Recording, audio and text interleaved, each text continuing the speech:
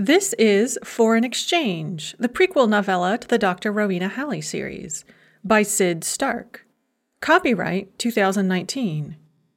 Narrated by Sid Stark. Production copyright 2020-21. Chapter 1. It started off just like any other trip to Russia. After living a life of extreme parsimony all fall, I had saved up enough money to buy a cattle-class ticket from Indianapolis to Moscow, where I had been going every school break for the past 6 years.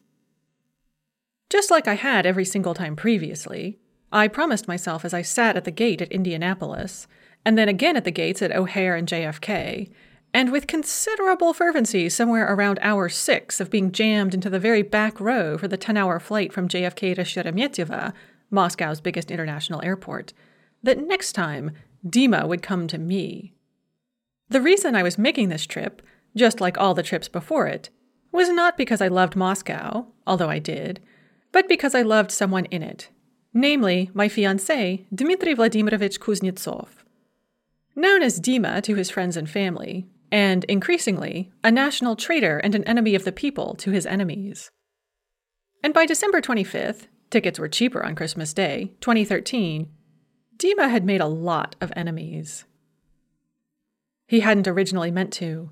In fact, originally he had meant to be a hero of the people, just like his father before him, who had died so gallantly and so pointlessly in Afghanistan shortly after Dima's birth.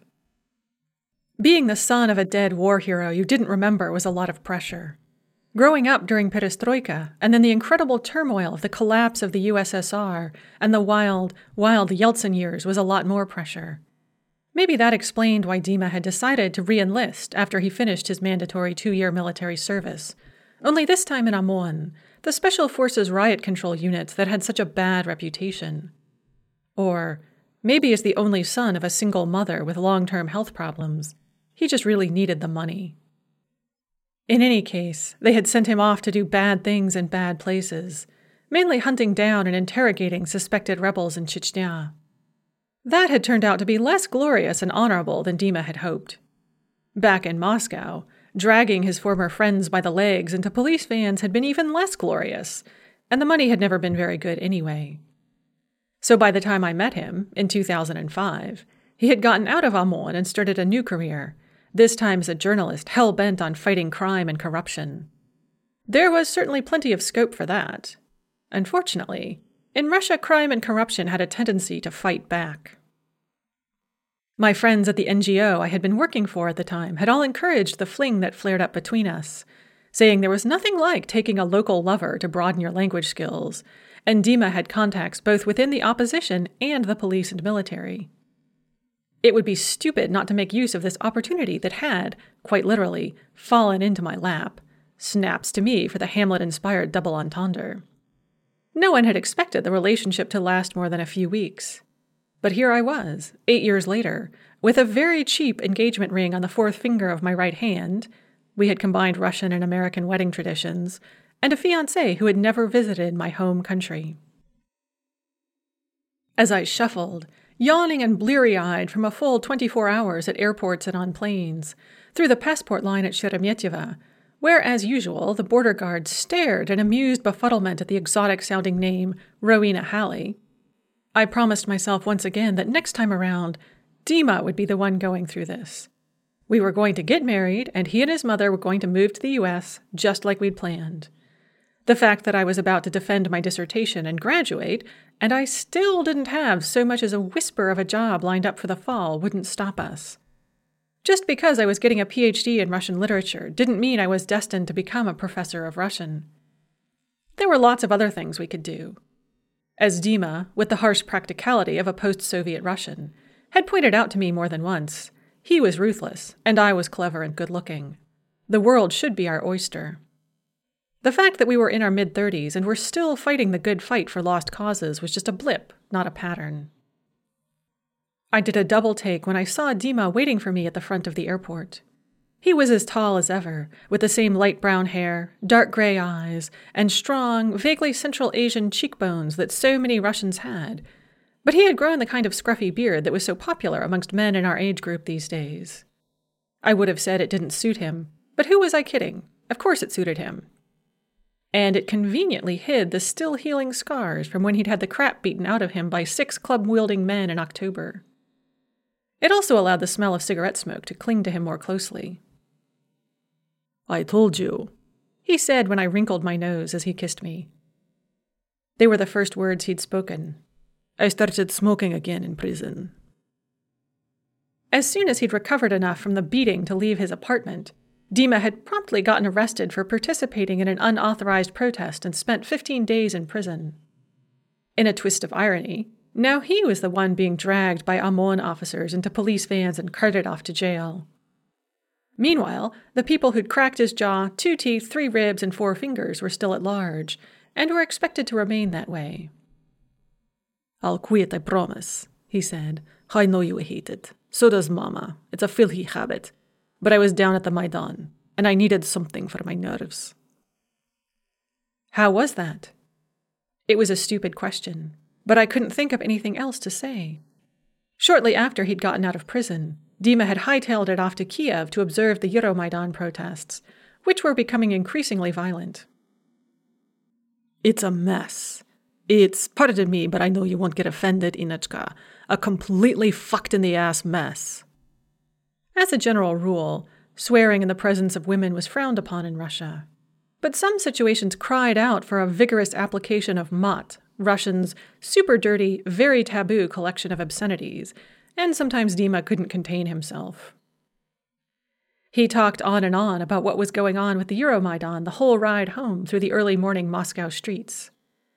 Despite his promise to quit, he chain-smoked the entire way, and he kept going on about some woman named Tetiana. "Who is this Tetiana?" I finally demanded. I didn't like to think of myself as a jealous person, but any woman who is separated from her man for months at a time by half a continent and a whole ocean has cause for concern. And despite all my lofty declarations of trust and fidelity, I still pricked up my ears whenever Dima mentioned the same woman 3 times running. "Who? Oh, right, you were on the plane yesterday. You didn't hear about it. But I told you about her before. She's a journalist like me." "Uh-huh," I said. "Well, yesterday she got beaten up. Badly." "How awful." "Yeah, and Dmitro, another activist, got stabbed the day before. And I wasn't there. I came home on the 24th to be here for you. And as soon as I left, Dmitro got stabbed and Tetiana got the shit knocked out of her." I sat there in silence for a moment as Dima's elderly Niva Jeep whirred through the slushy snow. Global warming meant that late December in Russia was more fall than winter. It had been colder most of the month in Indiana than Moscow. The New Year's decorations going up everywhere had seemed garish and out of place on the pictures I'd seen in the news. But now snow was finally falling, transforming big city grime into a fairy tale landscape populated by Grandfather Frost, the Snow Maiden, Grey Wolf, the Firebird, Baba Yaga, Vasilisa the Beautiful, and generations of heroes and villains. "That's awful what happened to Dmitro and Tetiana," I said, once I had come up with a response that didn't involve pouting and shouting. "But it's not your fault. You couldn't have prevented it if you'd been there. You can do more good by spreading the word here in Moscow." "And what about me?" I carefully did not scream. "I just drained my bank account to spend my last break before I defend to come see you. I rescheduled an interview for a tenure-track job to come see you. Doesn't that count for anything?" That was a selfish thought against the backdrop of major world events and the people caught up in them ending up hospitalized or dead. But I had it anyway. "Yeah, maybe. Hey, you want to go down to Kiev? I was thinking of heading down there again, maybe tomorrow." I have a single-entry visa. Rules regarding American citizens entering and exiting Russia were nearly as draconian as those for Russian citizens trying to get into the U.S. Actually, no, it was much harder for a Russian to get a U.S. visa than an American to get a Russian visa. One of the many reasons I always came to Dima instead of the other way around. Wait times for Russians to get U.S. visas were a good 6 to 9 months now, and required jumping through hoops that no American would ever put up with. So I always traveled to him. But I was only allowed to enter Russia once on my current visa. If I went to Kiev, I wouldn't be able to come back to Moscow, and my non-refundable flight was out of Sheremetyevo. "Oh, Okay, I guess I'll stay here then. I think, I said, choosing my words carefully, that would be a good idea. I think you need a break from the Maidan anyway.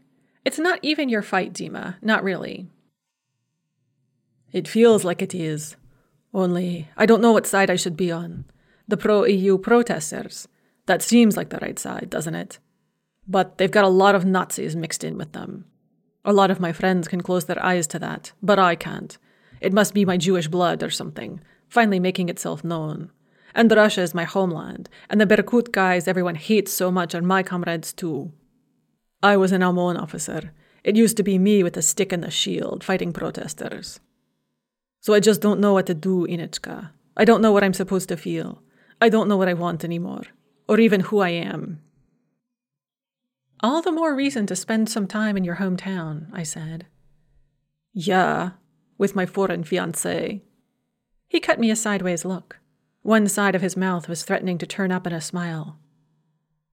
You're mad at me, aren't you? Really, really mad, and rightly so. You want to give me a good slap in the face, don't you? You deserve it, I said.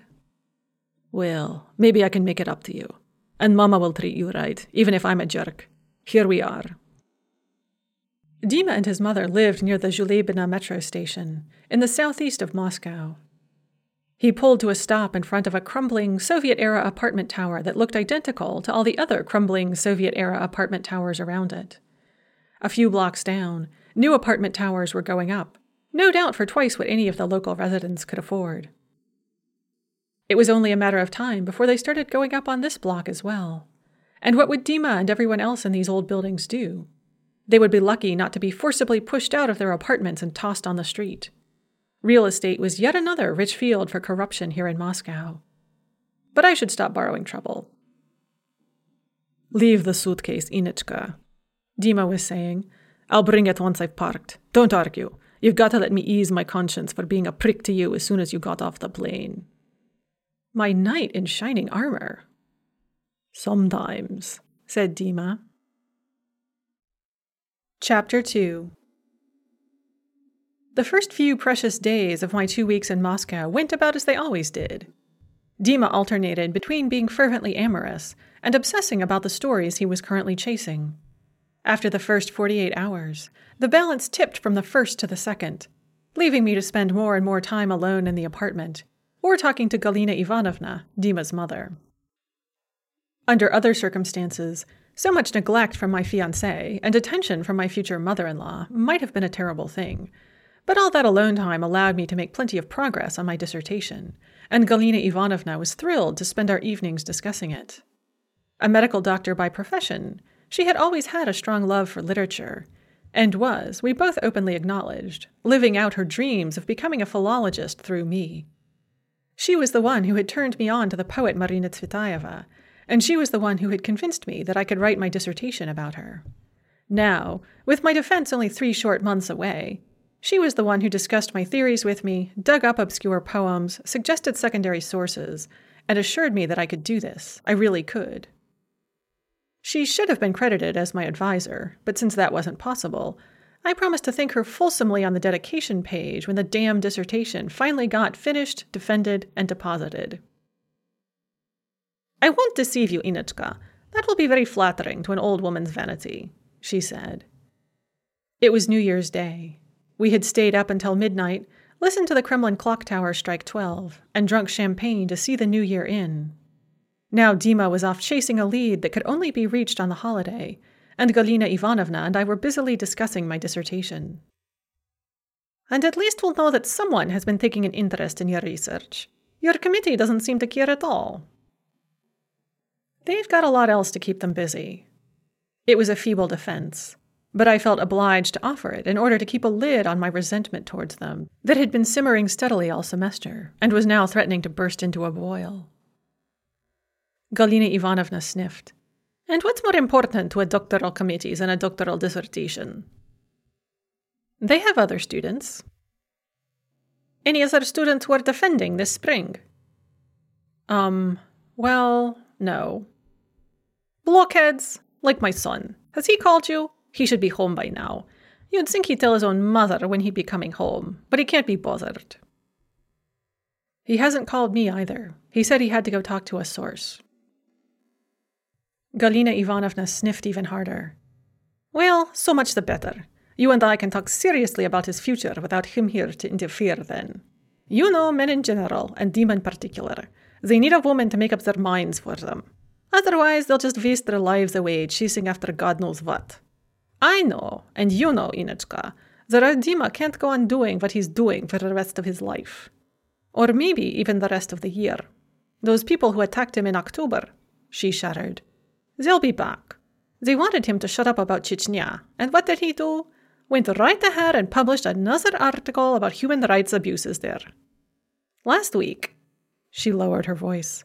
Last week I got the call, at work. No name. He told me to tell Dima to back off, or next time it would be me picking my teeth up out of the gutter. So, what did you do? I asked. I told him to go shove it where the sun don't shine, that's what. Well, of course. Galina Ivanovna was, like most Russian women of a certain age, a terrifying dragon lady. Anyone who made the mistake of threatening her was likely to be sent on their way with some very choice phrases ringing in their ears. Dima came by his filthy mouth honestly, although Galina Ivanovna's cursing tended to have less of the barracks and more of the university to it. Even so, strong men still turned away in fear when she got a good head of steam going. But she was also in her 60s, nearsighted and diabetic.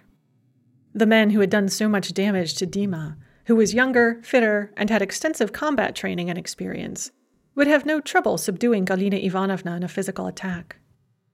One would like to think that no one would stoop to assaulting the elderly mother of their political rival on the street. One would be wrong. What did Dima say? I asked. I didn't tell him. I don't want him to worry. Maybe he should worry. He should at least know. Galina Ivanovna made a face at that thought, unwilling to show any weakness, either to Dima or his enemies. Maybe it would help convince him to come to America, I said. Galina Ivanovna was the mastermind behind the plan to get Dima to live with me in America. She dismissed his objections that he couldn't leave Russia with a wave of her hand, and hemmed and hawed whenever we pressed her to commit to joining us there. Maybe, she said. Who's that? Is someone at the door? Seems like it. We both focused on the sound of footsteps approaching our landing. It was probably Dima or the neighbor across the stairwell. But last summer it had been someone who had spray-painted death threats across the door. And if the people who had threatened Galina Ivanovna at work last week had decided to escalate things, coming to her at home was the next logical move. The footsteps stopped in front of the door. Someone started unlocking the multiple locks. Galina Ivanovna and I both exhaled breaths we hadn't realized we'd been holding. Other than us, only Dima had keys, and we could hear him cursing as he struggled with the third lock, which was always sticky. I'll open it from the inside, I called, and went over and let him in. Shut the door, he said, pushing past me and slamming the door behind him. He locked all 3 locks and moved the shoe rack in front of it. That won't stop them, but it might slow them down, he said. Who were they? Someone was following me. He moved me gently but firmly aside, rushed into the kitchen/dining/living room, and looked out onto the street from the big window by the stove. They're still there, he said, across the street. No, don't look. Stay back. I don't want them to see you. I don't want them to know you're here. He started to open the fortichka, the little window inset into the big window that was the staple of Russian home design. What are you doing?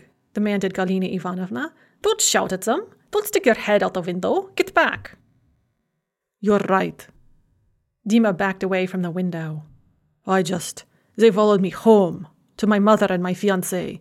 Inechka, don't go anywhere by yourself. In fact, don't go outside at all. Who are they? I asked again. Dima shrugged. Could be because of the article I'm working on about oil. There are some pretty unhappy oil oligarchs who'd love to shut me up. They're Chechens, said Galina Ivanovna decisively.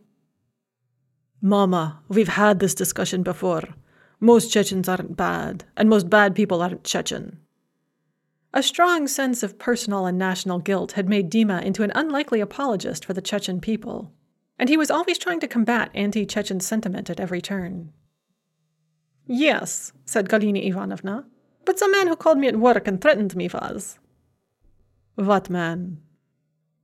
Galina Ivanovna gave a short description of the phone call she'd gotten the week before. It has to be the same people, she finished, unless you think you have two different groups following you. It's possible. Very possible, actually. Demulya, what have you gotten yourself into? It's oil, said Dima. It's Chechnya, insisted Galina Ivanovna. Maybe it's both, I said. Plenty of oil in Chechnya. God damn it, said Dima. Why do you have to be so smart? You see, said Galina Ivanovna triumphantly. Inichka knows. Dima's right, Inichka. You shouldn't go outside. Now it's Chechen oil gangsters looking for you. Okay, I said. I'll stay here. And I meant it. Insisting that you need your freedom and no one can tell you what to do and you're not going to stay locked up inside is for selfish amateurs and the terminally naive. If Galina Ivanovna was right, and the people following Dima and threatening her were Chechen gangsters with ties to the oil business, they were very, very serious people. Better to spend a few days under voluntary house arrest than get shot down execution style or dragged off, tortured, beheaded, and dumped in a public place as a warning to others. Dima was still staring daggers out the window. They followed me home, he said. They threatened my mother. I don't even want to know what they do to my fiancé. I should do something about them. Inichka, bring me my camera with the big zoom. It's in the right-hand pocket of my coat. I went and fetched the camera from Dima's coat. It was a heavy, thigh-length parka with 6 capacious pockets, all stuffed with cameras, recorders, cigarettes, a knife, and, when I reached into the bottom right-hand pocket, what felt like his Makarov handgun. I backed away quickly from that. I didn't want to know about any weapons Dima might be carrying, although I wasn't surprised. He had been a crack shot in the military, had been his unit's designated sniper, and he still only felt fully dressed when carrying a gun. What he planned to do about his concealed weapons if he got arrested, again, I didn't want to know either. Galina Ivanovna and Dima were arguing fiercely about the advisability of photographing the men watching the apartment when I returned with the camera. Dima had already taken several shots with his phone, but the lens wasn't good enough for anything useful to show up. He took several more shots with the telephoto lens I brought him, before stiffening and backing away. They know I'm watching them, he said. One of them's giving me the finger. Motherfucking pederasts. Dima, language. There are ladies present. Sorry, Mama. I meant to say that these iniquitous villains are bringing shame on the honor of the Russian warrior by taunting their enemy from afar instead of meeting him on the field of battle, and threatening ladies and unarmed civilians. Is that better? A proper Tolstoy, said Galina Ivanovna. Now, draw the curtains. Chapter 3. Dima sent the pictures he'd gotten with the telephoto lens off to his editor at Nezavisimaya Pravda, Independent Truth, the news service he worked for. It was known for its fiercely independent views, its pointed criticism of the government in general and Putin in particular, and for losing its journalists to assassination on a frighteningly regular basis. I was proud of Dima for having the courage of his convictions. I was not so proud that I didn't periodically suggest that he go into a safer line of work, like private security or soldier of fortune, or at least move with me to America. Not that I thought America was so very much terribly better. But with the newspaper business imploding, American journalists were much more likely to starve than be murdered, and being in a foreign country might break the grip of Dima's obsession with crime and corruption in Russia. I brought the topic up after supper, which provoked the predictable response of, I can't leave, Inichka, you know that, but you should. You should go back to America, where it's safe. I'm your fiancé. I should be in the same country as you, especially once we get married. Which is going to happen this summer, Galina Ivanovna interjected. Inichka, my dear, where do you want the wedding? I think it depends on where we're going to live afterwards, I said. And I guess that depends on whether I get a job at an American university or not. You'll get a job, said Galina Ivanovna. Those American universities must be begging on bended knee for you to come work for them. I had tried to explain the reality of the American academic job market to Galina Ivanovna, but she, just like everyone else not directly involved in the process, stubbornly refused to accept the fact that I'd be lucky to get a part-time adjunct position. You should go back to America, Dima said again. It's not safe here. But this is where you are. Besides, America isn't so safe. America isn't how you think it is. Although in many ways a rebel, Dima shared the contradictory vision of America that most of his fellow Russians held. In the popular Russian imagination, it was both a land of ease, riches, and boundless opportunity, and a place of cruelty, corruption, and conspiracies so Byzantine that ordinary people could hardly fathom them. And maybe both those visions were true, but they failed to include the fact that America, like Russia, was mostly a land of ordinary folks just trying to get by. I've seen the news, Inechka. I know enough of what America's like to know you'll be better off going back. Forever. You're better off in a country that's moving towards the future, rather than one stuck in the past. But America's not moving towards the future. This was also an argument we'd had many times, and would continue to have until Dima came and saw America for himself. If he ever did. I was starting to get a sick feeling that maybe he wasn't going to be coming to visit me in America. Not now, not ever. That was too awful a thought to contemplate, so I rehashed the old argument instead. Empires rise and fall, you know that, and sometimes they rise again from their own ashes. That's where China is now, and maybe Russia too. But in America, we're in the phase of fiddling while Rome burns. At least you're still in Rome, Dima said. Enough, said Galina Ivanovna. Inechka will get a job at a good university in America, and you, Dimulya, will marry her and go live there with her and stop being followed everywhere by gangsters and headbreakers. You can fight American corruption instead if you can't give it up. And when am I going to get grandchildren? When you stop sitting on our bed, said Dima. Galina Ivanovna tisked and wagged her finger at both of us, but she looked pleased and got off the fold-out couch in the dining/living room that was also Dima's bed, and mine too when I was staying with him. I'll leave you two to it, then, she said, although maybe you should wait until after Inechka defends. We might need to practice, said Dima. Repetition is the mother of learning. He was smiling, the anger at the people following him and the stress of our ongoing argument about where to live pushed into the background. Sometimes it was easy to forget why I had ever gotten engaged to him in the first place, but sometimes, like right now, it was easy to remember. Chapter 4. The next morning it became harder to remember once again, when Dima insisted that I brush up on my self-defense skills, and then, frustrated at his own inability to keep his hands off me when we practiced, told me we were going for a run instead. You need to keep fit, he said. I am fit. I run every day. You haven't gone running once since you've been here. I've been here for a week, and you told me not to go outside. You shouldn't go outside by yourself, but you should go running with me, right now. You need to stay in shape.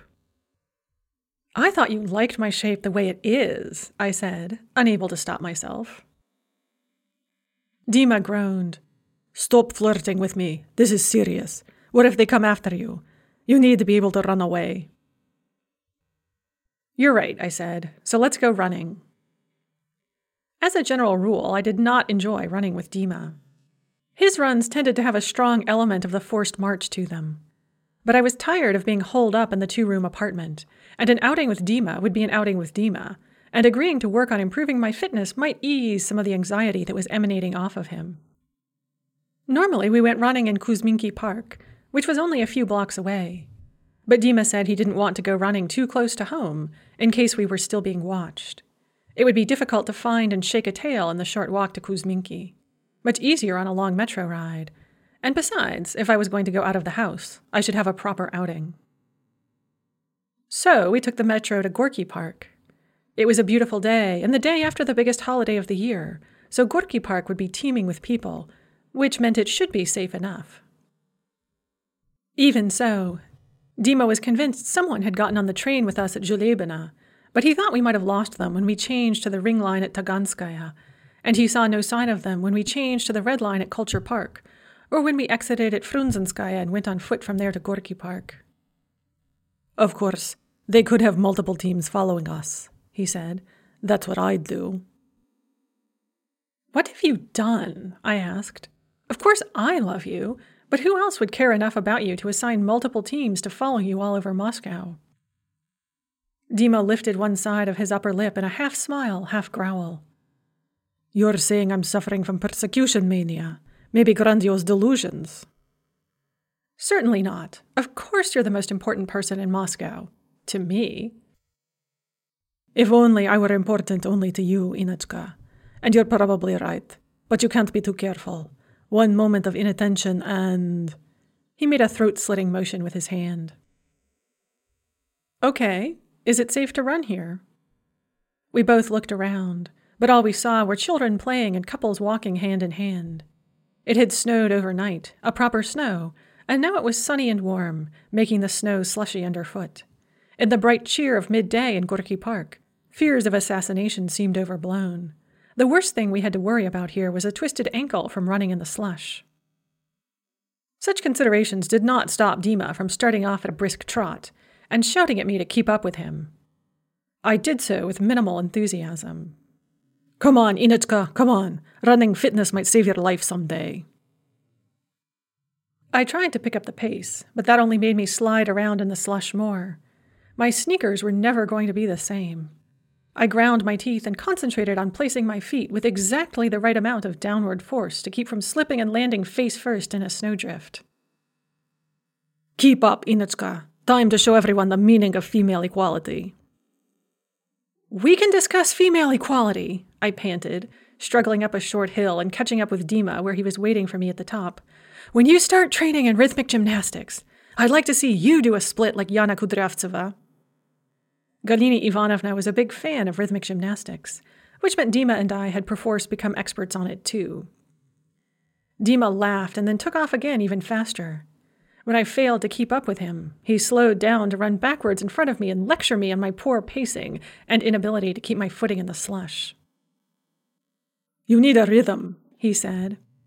His eyes were bright, and for the first time since I'd gotten to Moscow, he looked truly happy. He did love PT. I know. Let's recite the names of female heroes of the Soviet Union. Repeat after me. Nadezhda Volkova, Nina Sosnina, Zina Portnova, Zoya Kosmodemyanskaya.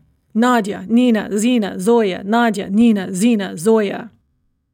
Kiss my ass, I said. Good rhythm, Inachka. Now keep it up. Nadia, Nina, Zina, Zoya. Go! Get fucked! Good girl, Ina. Keep going. We did a good 5 kilometers of that kind of nonsense, winding around the park and then getting back on the Pushkin embankment that ran along the Moskva River and running on it until it crossed under the Andreevsky Bridge and dumped us into the Sparrow Hills Park. As befitted the name, the park there was much hillier, and Dima took off up a steep slope. I slogged after him and wondered yet again what I had ever seen in this man. Other than the fact that he was good-looking, and brave, and intelligent, and burning with righteous zeal, and, on occasion, full of wit and boyish mischief. And he loved me more than any other woman in the world. In fact, I could say with a fair amount of certainty that I was the second most important thing in his life, after his job.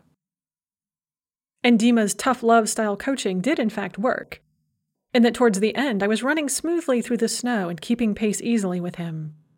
Although that might have had more to do with the fact that he started flagging badly. Female! Equality!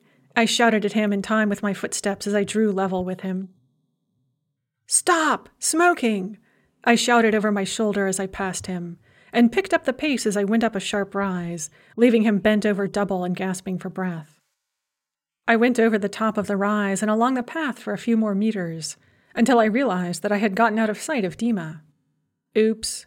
I slowed down. The buddy system only worked if you stuck with your buddy. Sparrow Hills Park should be perfectly safe in the middle of the day, but I still didn't like being separated from Dima. The crowds that had surrounded us by the embankment had disappeared now that we were in the woods on the steep hills above the river, and I was all alone. All alone except for the man coming down the path towards me. His red and blue tracksuit stood out against the white snow and bare birches. There was nothing unusual about someone running around the park in a red and blue tracksuit. Dima was wearing an identical one. But something about the way he looked at me as he approached made the hair on the back of my neck rise. I slowed to a walk. "Dima!" I shouted over my shoulder to let the man know I wasn't alone. "You coming?" Then I winced. If we were being followed by people looking for Dima, I just broadcasted his location. The man was getting closer and closer. He moved like someone used to running, and even through the tracksuit I could see the muscular solidity of his body. His build and movements reminded me of MMA fighters I'd seen. Maybe because he was one. It was a popular sport here. He was on the short side and had a reddish tint to his dark hair and beard. The look was unmistakable for those who'd learned to pick out the different ethnicities of the former USSR. "Oh shit, oh shit, oh shit," said my reptilian hindbrain. "He's probably just a perfectly friendly, normal Chechen MMA fighter out for a training run," said the part of me that believed racial profiling was wrong. Meeting people's eyes and smiling at them as they pass is an American custom. In Russia, it's weird. I turned away from him to look back at Dima, who was now laboring up the hill into view. He smiled and waved at me. Then he stiffened, staring at something off to my side. I turned back to look at the other man. He smiled broadly at me, and then, turning so that he kept facing me as he jogged past, made a gun shape with his right hand and pointed and shot it straight at me. He gave me one final bright smile, and then took off down a side path that led deeper into the woods and out of sight. Chapter 5. "Dima! Dima, come back!" Dima had found his second wind and taken off after the man who had made the shooting motion at me. When he heard my shouts, he turned around and came back. "He's gone," he said. "Disappeared. Are you okay?" "I'm fine," I said. "Just surprised." Really, I was terrified, but I didn't want to get Dima any more worked up than he already was. "How the fuck did they find us?" I don't know. If someone had followed us on our run, they'd been very clever about it. Neither Dima or I had noticed anyone, and we'd been looking. We'd alternated between taking the heavily trafficked embankment and suddenly darting off onto the lightly populated side trails, not even knowing ourselves where we'd be going next. It would have taken multiple followers to track us, and they would have had to be both good and lucky. "Maybe it was just random," I said. "Just some jerk who wanted to scare me. It happens a lot." "Just ordinary sexual harassment. But why did he shoot at you?" "Men are weird," I said. "True, but still." "I know," I said. "Maybe it was random. Maybe it wasn't. Let's go home, and you can tell me what you've gotten mixed up in." "Okay." We'd ended up almost under the ski jump at the top of the Sparrow Hills Park, right under Moscow State University. We picked our way down the steep hillside, slipping and sliding in the wet snow, until we got to the Sparrow Hills station, located on a bridge over the Moskva. "I don't see any followers," Dima said, "but we should try to throw them off even so." Throwing them off involved changing trains onto the inner ring line, getting off at Dostoyevskaya on the northern side of town, catching a bus into downtown, getting back on the metro and taking the Green Line out to Avtozavodskaya on the outer ring line, catching another bus out to Kuzminki Park, and then walking home from there. By the time we got back to the apartment, it was almost dark, and we were as sure as we could be that we hadn't been followed. "You have to tell me what's going on," I said as soon as we got back into the apartment. Dima had steadfastly refused to talk about it the whole 2 hours we had been traveling around the city, for fear of being overheard. "Tell me too," said Galina Ivanovna, who was shamelessly eavesdropping from the couch/bed in the dining/living room. "Normally you tell us everything about your stories. What's so terrible about this one that you can't talk about it?" "Inechka is right," said Dima. He went and sat down on the couch and patted his knee, motioning for me to sit on his lap. Since he wasn't much for public displays of affection, he must have been more shaken than he let on. I wasn't much for public displays of affection either, but given his current state, I decided to humor him. I sat down. He put his arms around me and inhaled the scent of my hair. "Thank God that man didn't have a real gun," he said. Maybe he did, I pointed out. He didn't want to hurt me. He wanted to scare me. "What man?" demanded Galina Ivanovna. Dima gave a short recap of our adventure in the park, leaving out the bit about him shouting at me and me outrunning him. "I told you," exclaimed Galina Ivanovna when he was finished. "Chechens." "And Russians," said Dima gloomily. "If it was connected, it could be nothing. Inichka says that kind of thing happens to her all the time. And of course, a pretty girl like her, she's going to get lots of male attention. But it's better not to think it's a coincidence. Safer to think it's connected to your current story, especially after my phone call. So tell us, Dimulya, what's going on? What have you gotten yourself into this time?" "Oil," said Dima. "Well, of course," snapped Galina Ivanovna. "What isn't about oil in Russia? But there's more to it than that." We dug the story out of Dima bit by bit. When we were done, I could see why he had wanted to keep us out of it. It was a nasty piece of corruption, even by Russian standards, and that was saying something. According to Dima's research, Vosneft, Eastern Oil, a Siberian oil producer, had been looking to merge with Kafneft, Caucasian Oil. The merger was not going smoothly. There had been 2 shootouts between representatives of the firms.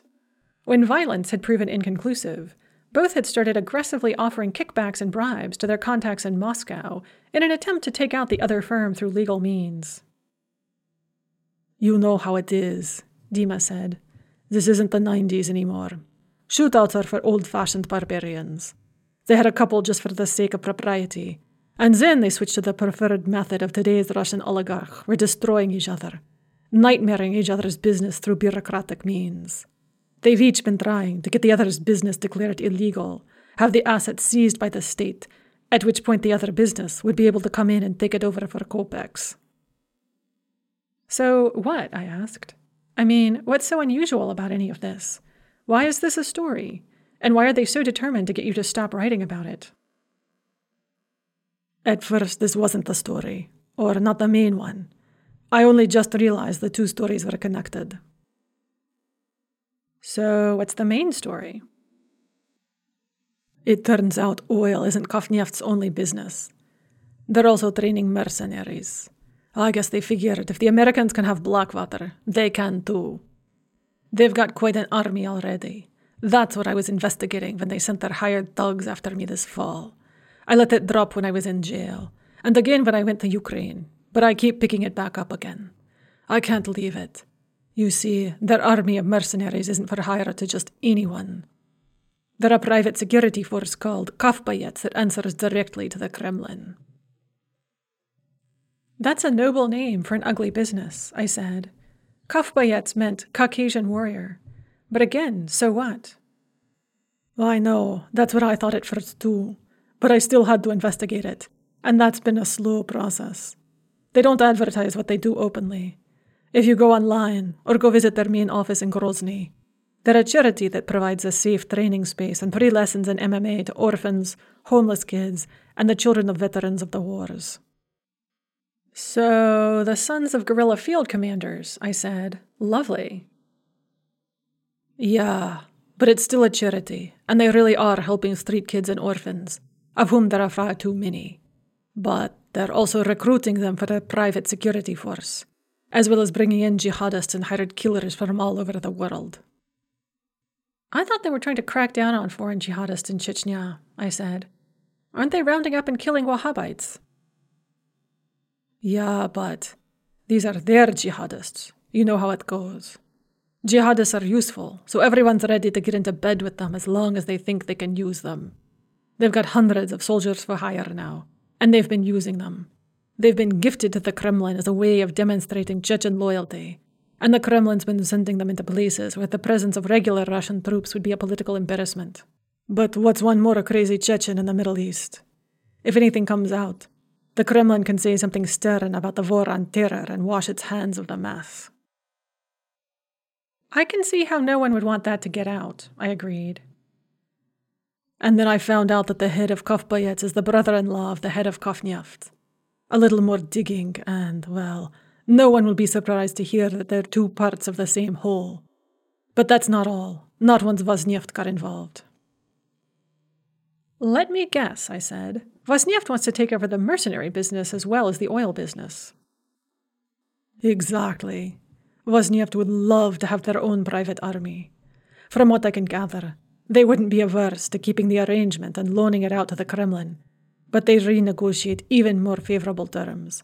Vosnieft's chairman is the brother of a Duma member, and maybe expand the business so they hire it out to other clients as well. I've heard third hand that they're already sniffing around orphanages, looking for boys who are aging out and desperate for cash.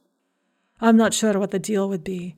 Would they get the boys out of their mandatory military service, or get them into the best units, and then have a place guaranteed for them when they get out?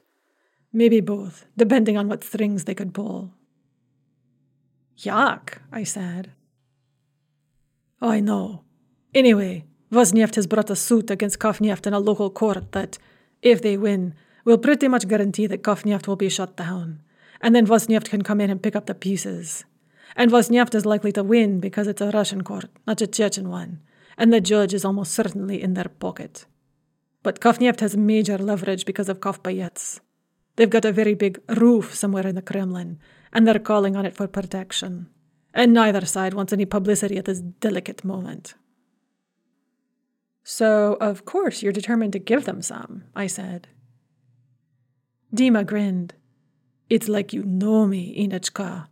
Yes, of course I'm going to shed some light on it, especially since I think Kofbayets might be mixed up in the Maidan somehow, maybe on both sides.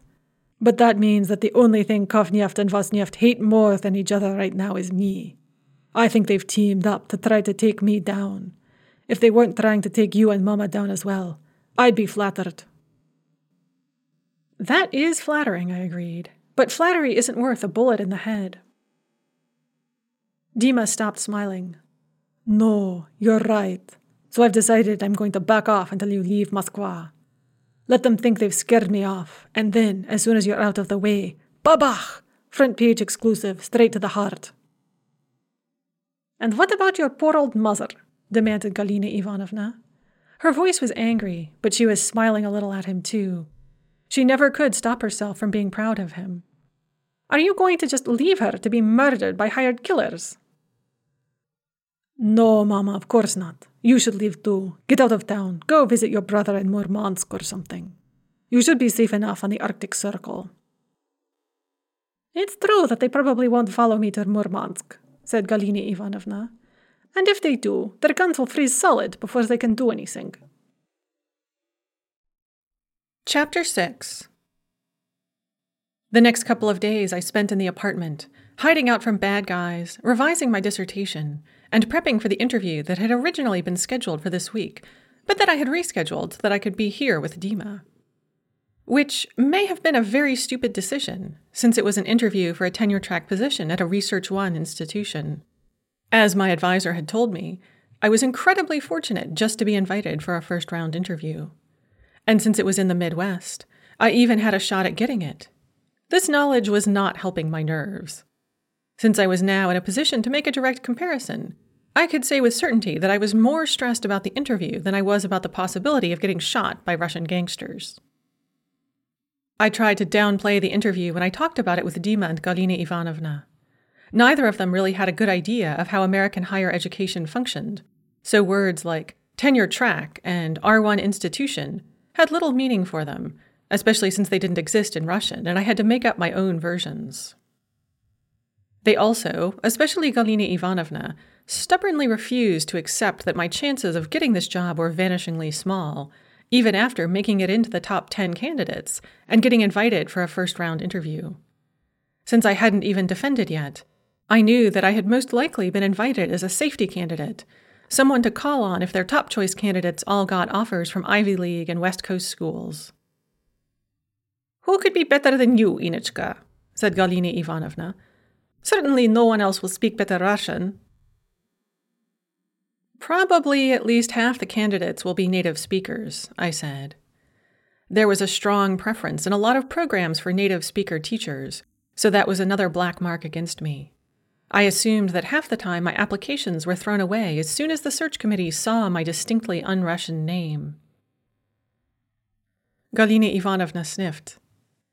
But how many of them speak Muscovite Russian? I'll bet half these so-called native speakers are really Ukrainian or Belarusian. Yes, but I personally know several who are from Moscow, I countered. Still, you have an American passport. No need to fuss over a visa for you. That has to count for something. Maybe, I said, in order to keep the peace. Dima, since you're not writing anything right now, look up Michigan. Where is it? Is it somewhere you'd like to live? Dima dutifully brought up the Russian language Wikipedia page on Michigan and began to read it out loud to Galina Ivanovna. True to his word, he had stopped investigating the Vosneft-Kafneft-Kafbayets affair and had been staying at home with me. He had insisted on both of us putting in vigorous self-defense training sessions every day. Since Galina Ivanovna was out during the day, these training sessions often morphed into something a little more romantic, but that was okay. More than okay. Freed for the moment from obsessing about his story, he was much more focused on me. And right now he was reading about Michigan with every evidence of interest, and even said that he could see himself living there. If only I had any hope of being able to actually get the job. By the third day of our voluntary house arrest, both of us were going stir-crazy. Dima had been keeping a regular watch for our followers, but had seen no sign of them. I put in a quiet word at the paper that I'm pulling out of the Vosneft story for now, he said. And I told them that as soon as you go home, I'll be going back to Ukraine. I think we have a leak there, so our good friends at Vosneft and Kafneft have probably already heard the news. We may be in the clear. Do you want to go running? With you? He grinned. Of course with me, unless you've got another fiancé stashed somewhere. Only you. Promise me you won't go all drill sergeant on me this time, though. He grinned some more. I promise. One look at you will drive all such thoughts out of my head anyway. No one in any of my units was ever half as good-looking as you. Too bad. Maybe if Amon had more good-looking women, they'd be able to solve their problems with less violence. How do you say it in English? Have sex and don't fight? Something like that, yes. Sounds like wisdom to me. So what do you say? 2 workouts today. Our first workout delayed us so that it was almost noon when we finally set out for our run. We decided to try Kuzminki Park, both because it was close and because Dima wanted to see if anyone was trying to follow us. And what if they are? I asked. I've backed off, just like they wanted. They'd be idiots to shoot us now. The worst thing they'll do is come talk to us. In which case I'll tell them that I'm not doing that story anymore. Dima's blithe assurance that we had nothing to worry about did not prevent him from doing a thorough check of the street outside the apartment before texting me and telling me it was safe to come out. And then we took a circuitous route to the park, ducking into side alleys and doubling back until Dima was satisfied that no one was tailing us. It was another warm, slushy day, not at all the way early January should be. We ran for the better part of an hour, until I said my shoes were soaked through, I was getting a blister, and I wanted to go home. Good thing I'm not being a drill sergeant right now, said Dima. I thought you were supposed to be my knight in shining armor anyway. Good point. Should I carry you home, my lady? No, I can walk. I just don't want a nasty blister that will bother me the whole way back to America. Very well. Home we goes in. We can go back onto the street there. Who's that? A man in a red and blue tracksuit came jogging out of a stand of fir trees and headed in our direction. For a heart-stopping moment, I thought he was the same man who had made the shooting motion at me in Sparrow Hills, but as he drew closer, I saw he was Russian, not Chechen. He was looking at us in the same intent way, though. This way, Dima hissed, and hustled me down a side path, shielding me with his body. Hidden behind Dima, I couldn't see what the other man did, but Dima stiffened as he jogged past. I know him, he said, once the man was out of sight. He was one of the people who followed me home the other night. Do you think he followed us here? Dima shook his head. I would have noticed. They must be watching the apartment. When they saw us leaving in running clothes, they probably sent someone over here to look for us. And he found us. Well, did he do anything? He just looked at me, let me know he'd found me. But you're not doing anything about the story now. Why did they care? To make sure I keep not doing anything. Come on, let's go home. Dima was in a grim mood all the way home, and as soon as we got back, he put in a call to Dasha, his editor, filling her in on the situation and asking if they could offer any protection. She says no, he said when he hung up. They're stretched too thin as it is, but you're going back to America in a couple of days. That's good. You'll be safe there. You should come with me, I said. I couldn't get a visa in time. Well, maybe you should start working on it. Sure, said Dima, just as soon as things calm down in Kiev. So, never. He shrugged. Let's have supper, he said. Chapter 7. Dima said we were going to stay in the apartment until I set off for the airport. He wanted Galina Ivanovna to stay home too, but she refused. I have a duty to my patients, she said. I couldn't look my mother's memory in the face if she found out I'd been scared away by a couple of bandits. Galina Ivanovna's mother had been a field medic in World War II, and had been decorated twice for valor in battle. And they're hardly likely to come snatch me at the clinic, she went on.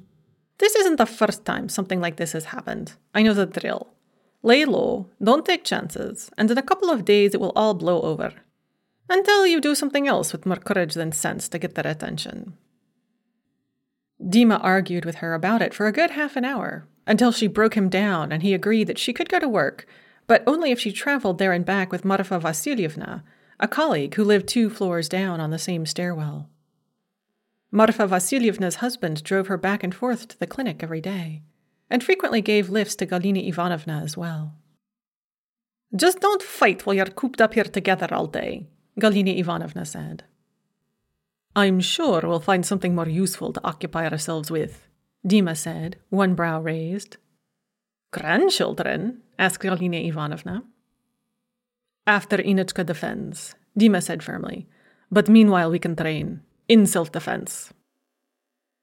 Galina Ivanovna snorted. Dima suppressed a smile. We all knew how self-defense training was likely to go. And so went the first day. But the next morning, before we could start either training or training, he got a call from Dasha.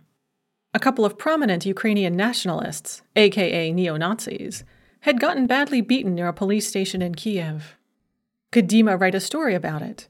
Everything that had anything to do with Kiev and the Euromaidan was hot stuff right now, and they might be able to sell the story on to other news outlets if they hustled. Those guys, I think they got what's coming to them, Dima said into the phone. Then write about that, I could hear Dasha say. I don't think that's a story anyone wants to hear. Well, maybe they should. Or can't you interview someone from Berkut? Don't you have connections there? Yes, said Dima, sounding as if the admission were being drawn out by red-hot pincers. Berkut was the Ukrainian version of Amon. They had been brought out to beat up and shoot the Euromaidan protesters, generating a massive international outcry. As he had said, Dima couldn't condone what they were doing. But they were still his comrades, and he couldn't turn his back on them either. Now, that would be a story. An in-depth interview with members of Berkut. Do you think you could do that? Maybe, Dima said, still sounding like every word were being extracted under torture. But not now. My fiancée is here. I can't leave her. Not when these guys are following us. Are they still following you? They were a couple of days ago. Well, make some phone calls. You're an investigative reporter. It's the 21st century. You can investigate from home. I can make a few phone calls, Dima agreed. I'm sorry about this, Ina, he said once he'd hung up. But maybe I should do what Dasha wants. and see if I can get someone to talk to me. I should be able to do it all from here. I told him it was no problem. It would allow me to work more on my dissertation. Soon I was set up at the dining room table, and Dima was shut away in the bedroom/library/office, making calls to his former friends from Amon. I knew it was not an activity he enjoyed. Being part of Amon had meant a lot to Dima, until he had become disillusioned and turned against everything it stood for. So one could say that it still meant a lot to him. He had told me once that the best friends he'd ever had been his fellow Amon officers, and he'd never be able to find that closeness with anyone in the civilian world. The heartfelt sincerity of the admission was somewhat spoiled for me by the fact that he'd said it shortly after we'd made love for the first time, but I appreciated the gesture. He'd been trying to share something important about himself with me, something more meaningful than mere sex. And so now he yearned to reconnect with them, even though he knew he never could. Most of them wouldn't speak with him and would spit in his face, or worse, if they ran into him on the street. But a few of them still kept in touch out of respect for their shared time in the crucible of Chechnya, and maybe also out of a shared disillusionment, and passed on information they thought he might find useful. When we broke for lunch, Dima said he was in luck. One of his old friends had a nephew who was a Berkut officer, but who had come to Moscow for the holiday, and who might be willing to grant him an interview. If, that is, Dima could go talk to him this very afternoon. He's unhappy about missing everything that's going on down in Kiev right now, Dima said. He feels like he's letting his comrades down. He's catching the overnight train to Kiev this evening. And, Dima made a face, he'll only talk to me face to face. I asked about Skype, but he wants to meet me in person. Says he's... Dima made another face. Heard all about me and wants to see how much of it is true. Frankly, I think he's on the verge of suffering a crisis of conscience. He doesn't like the protesters, but he doesn't like what Berkut's being asked to do either. But he won't speak freely over the phone. What do you think? Is it okay if I invite him over? Of course. No problem at all. I can be the gracious hostess if you think that would help loosen him up. Or hide in the bedroom if you think that would be better. Both offers were turned down, however, since Oleg, the Berkut officer, didn't want to schlep across Moscow to meet a stranger instead of spending the last few hours of his leave with his girlfriend. The only way he would meet with Dima would be if Dima would come see him off at the train station. He's catching the 1742 train out of Kiev station, Dima said. He's planning to show up at 4:30 to have a drink with friends before he goes. And he might be willing to grant me a short interview if I show up then. And he's in a good mood, and his friends aren't eavesdropping and distracting him. You should go, I said. What if we get followed, and someone comes up and threatens you while I'm talking to him? I'll stay here, I said. By yourself? I won't go out. I won't open the door. Do you really think they're going to break down the door and force their way in? They're just trying to scare us and keep you from working on the story. And they think it's worked, since you said you were going to back off. We haven't seen any sign of them for the past 2 days, have we? And if they're still watching us, which they don't appear to be, they're probably going to follow you, not attack me. Maybe, said Dima. I don't like it. If I go out, I'll leave you the Makarov. Definitely not. He rolled his eyes, probably to stop himself from laughing at me. Why did I spend all that time training you how to shoot it if you won't use it when you need it? Because it gave you a good reason to put your arms around me? Dima smiled at the memory. That was definitely the best thing about those training sessions. I'll give you one thing. You've really humbled me to the dust. I was sure, what with all my training, I could teach you to be as good a markswoman as Mama, at least. Galina Ivanovna had been a riflery champion in high school. But you're a crap shot, Inechka. Okay, I'll take the handgun, and you can have all the knives and frying pans in the kitchen. They're proper women's weapons anyway. Some women are good shots, I said, like your mother, or Ludmila Pavlichenko. Thank God the motherland never had to rely on your shooting abilities to fight off the Nazis, Inechka. Maybe only Russian women can shoot. Anyway, don't go out, not even onto the stairs. Don't answer the door. Don't let anyone know you're here by yourself. In fact, Go sit in the back room with the curtains drawn so that no one can see you from the street. If Mama comes home before I do, ask Marfa Vasilyevna to stay until I get back, and then I'll walk her downstairs to her apartment. I'll text you when I'm at the door. Chapter 8. I set myself up with my laptop in the corner of the bedroom that served as Galina Ivanovna's library/office. There was a small desk and a comfy chair and books piled up everywhere, including a number that were related to my dissertation topic. Over the last year, Galina Ivanovna had added to her already substantial Tsvetaeva collection so that she could discuss my dissertation with me in detail. Some of the books piled up on her desk had bookmarks sticking out of them with notes in Galina Ivanovna's spiky handwriting that said, "Sho Ina." I started going through them. Dima texted me after a few minutes to say that he had made it to the metro station and hadn't seen any signs of watchers or followers.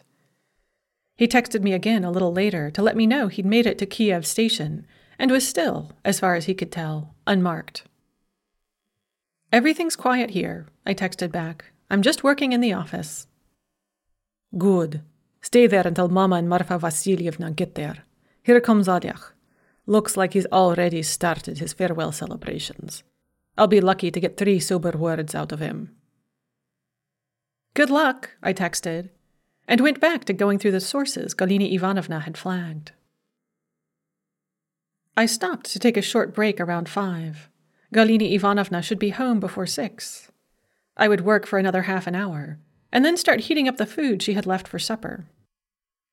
She considered it inappropriate for me to cook, both because I was an American and because I was a guest, and she liked to leave food that Dima or I could just heat up, despite all my protests that I was perfectly capable of cooking for myself, and others too. But no self-respecting Russian hostess would heed such wild talk. As usual, the fridge was overflowing with shi, cabbage soup, borscht, buckwheat, and 2 different kinds of vareniki, the Russian version of pierogies. All I had to do was make my selection and reheat it, which would only take a few minutes. As I was sitting back down at the desk, this time with the virtuous intention of standardizing the formatting of my footnotes, I heard knocking and loud voices downstairs. At first I ignored it, but by the time I was on my 4th footnote, it was apparent that whatever was going on, it was moving up the stairs towards me. After a moment of nervous hesitation, I stepped cautiously into the front room in order to hear better. The curtains were all drawn, so no one could see into the apartment from the street. But by this time it was full dark, and I had to turn on a light, signaling my presence. I found myself ducking down instinctively as I did so. But no bullets or Molotov cocktails came flying in through the window. The disturbance was coming from the stairs, not the street. Some intent listening told me that someone was working his way up the stairs, knocking on apartment doors, telling the residents something in a loud voice, and leaving consternation in his wake. I could hear the sound of more and more footsteps on the stairs, as if everyone in this part of the building was making a hasty exit. Ah, crap! I didn't want to leave, but if the building was being evacuated, I couldn't stay either.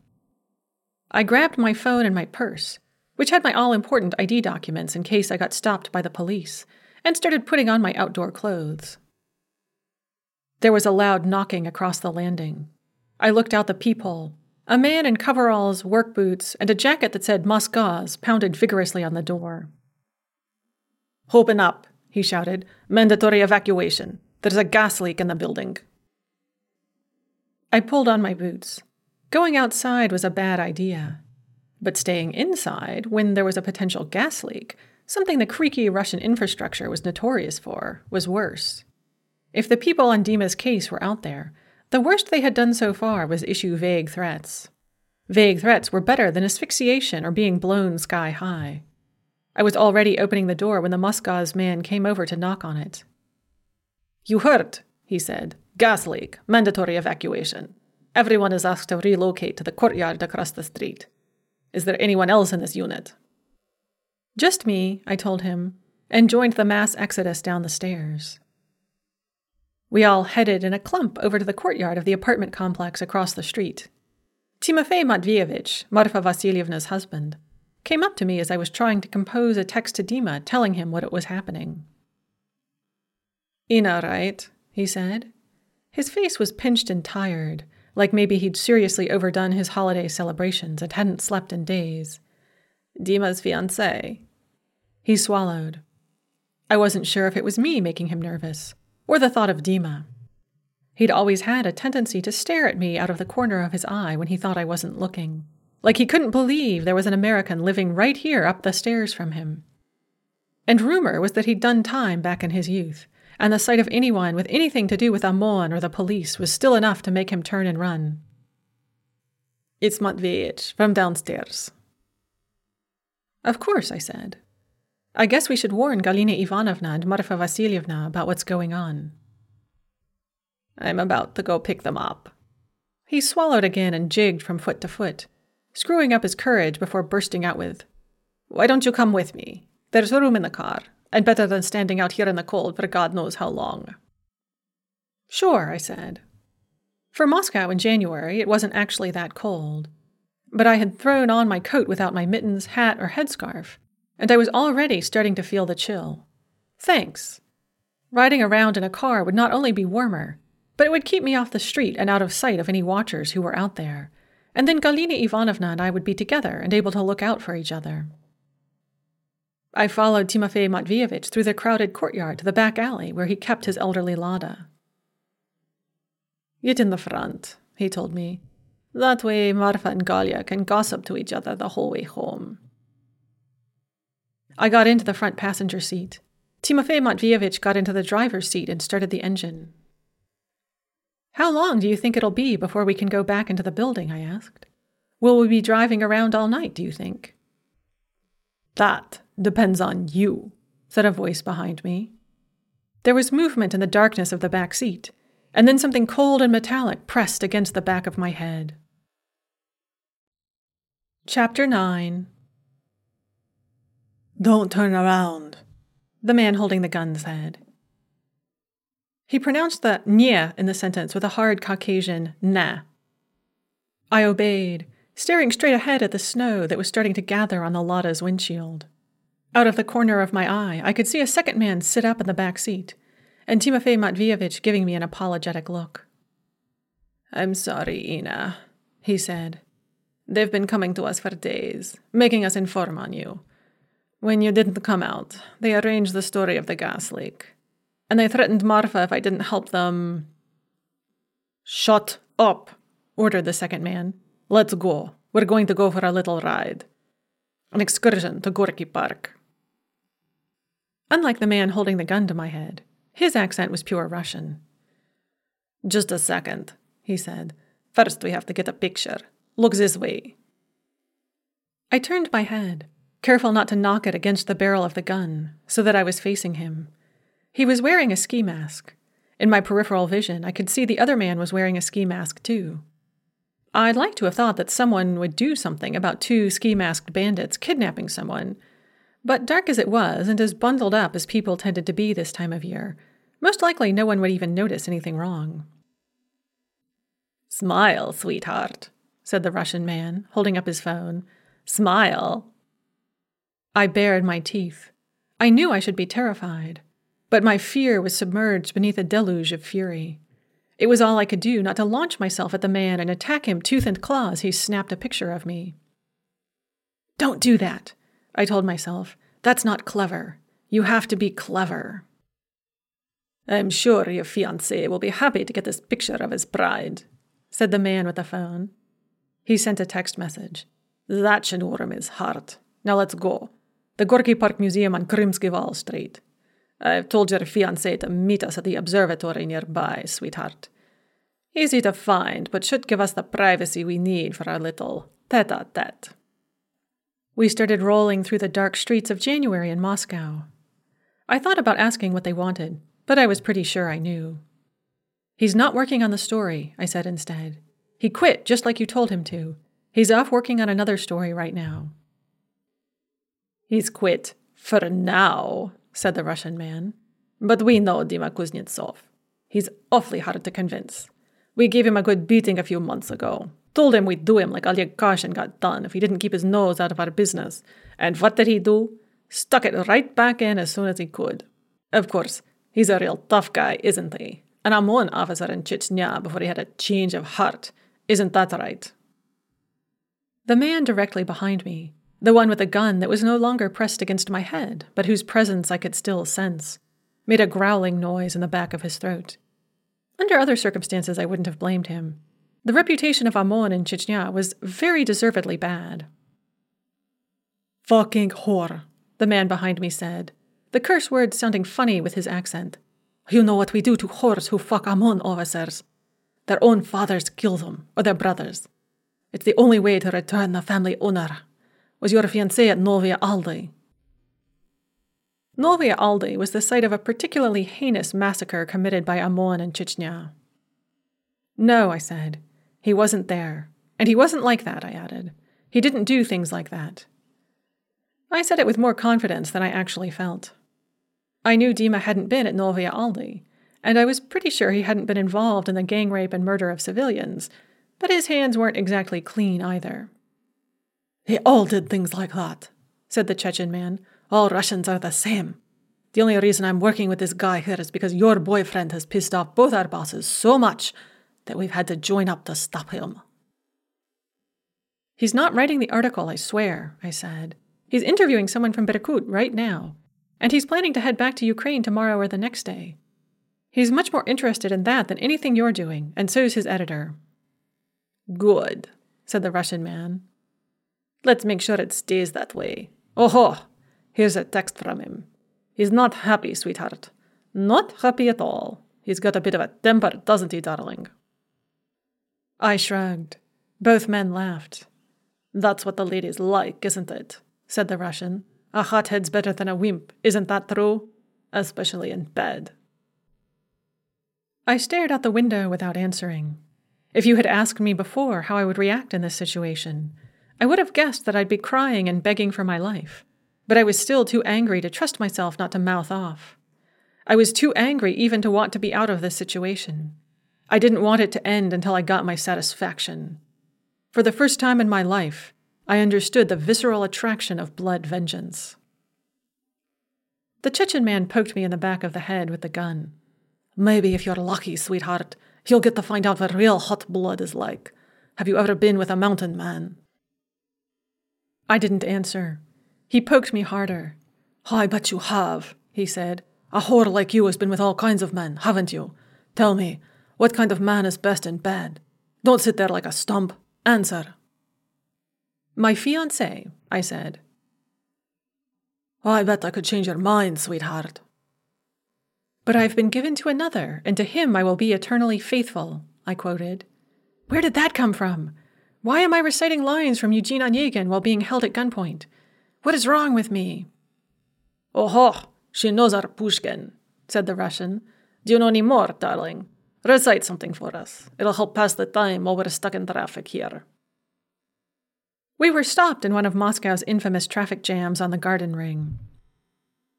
Timofey Matveevich was fidgeting in his seat, swallowing nervously and tapping his fingers on the steering wheel, leaving sweaty prints behind. I could sympathize. Even without a couple of gun-toting thugs in the car, driving on the Garden Ring was enough to shatter the strongest nerves. "I loved you once," I began, reciting one of Pushkin's most famous poems. Maybe it would distract everyone. Maybe it would win me points somehow. "Amazing," said the Russian when I was done. "It's almost like you're one of us. Can you recite anything else?" "I can recite some Tsvetaeva." "I prefer the 19th century. Do you know any Lermontov? Go, go, go!" Timofey Matveevich gunned the Lada into a hole that had suddenly opened up in traffic. We were moving again. Traffic thinned once we got off the Garden Ring, although it was still crawling along Krymsky Val as we approached Gorky Park. "Drop us off here," the Russian ordered as we drew level with the Gorky Park Museum. "Then go home. We won't need you anymore. And we've told them to let everyone back into the building. Your Marfa will be waiting for you when you get home." Timofey Matveevich gave me a mournful look, but said nothing. As soon as we were out of the car, he took off, his tires spinning in the new-fallen snow that was already turning to slush. Should I run? Now seemed like the most auspicious time to run. There were plenty of people driving and walking up and down Krymsky Val. Maybe I could make a break for it. "Let's go, sweetheart," said the Chechen. He took my arm in one hand and pressed the gun against my side with the other. I could feel it, but it was hidden under our coats, which meant passers-by couldn't see it either. "Don't do anything stupid," he said. "I've got a silencer, so one pull of the trigger and piff-paff, kaput. No one would hear a thing. They'd just think you'd fainted. Understand?" "I understand," I said. "Good girl. Let's go." We headed off into the trees. Chapter 10. During the day, this side of Gorky Park is cheerful and full of people. The observatory is a charming little round red brick building with a silver dome roof and lots of visitors. On a wet, snowy evening in January, though, the only thing around it were bare trees. You could see the open-air Gorky Park Museum from it, but it was deserted too. The two men hustled me around to the far side of the observatory from the museum in Krymsky Val Street.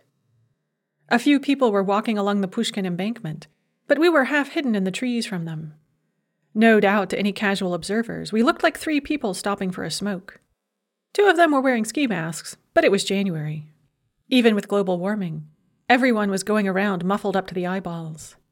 The Chechen man still held my arm with one hand and had the handgun pressed against my side through his coat pocket. "Don't worry, sweetheart. Your boyfriend will be here soon enough," said the Russian. "Why'd you pick him, anyway? American's not enough for you. You wanted a real Russian mujik." Something like that. I made myself smile sweetly. The thing that was hindering me still wasn't terror, but rage. I knew I should be afraid. Probably after this was over, I would be. But right now the situation seemed too surreal to be frightening. The barrel of the handgun pressed against my side felt too small to do the deadly damage I knew it was capable of. And it seemed impossible that I could be shot dead in a park in Moscow, the city where I had always felt the safest. Bad things happened in Moscow, sometimes to me. I'd been threatened before, been stalked by unwanted admirers, had my purse snatched on the metro. But still, Moscow was home. And now these men were ruining that for me. I couldn't quite make myself believe that they would kill me, but they were already destroying something precious. "Well, I have to hand it to you, sweetheart. You certainly picked someone with balls. Your Kuznetsov is the biggest pain in the ass we've had to sort out so far. We talked about just taking him out of the picture entirely. My Chechen colleagues wanted to waste him in the crapper, just like President Putin wanted to do to them. Poetic justice, they said. But wasting journalists, in or out of the crapper, can get you unwanted publicity. We thought we'd give him one more chance to do the right thing. And I'm sure when he takes one look at your pretty face, he'll come to his senses. Especially if you cry. Do you promise to cry, sweetheart?" "Sure," I said. "Whatever you want." "Good girl," said the Russian. "Oh, look, here he comes." A solitary figure stepped out from a clump of trees and held up its hands.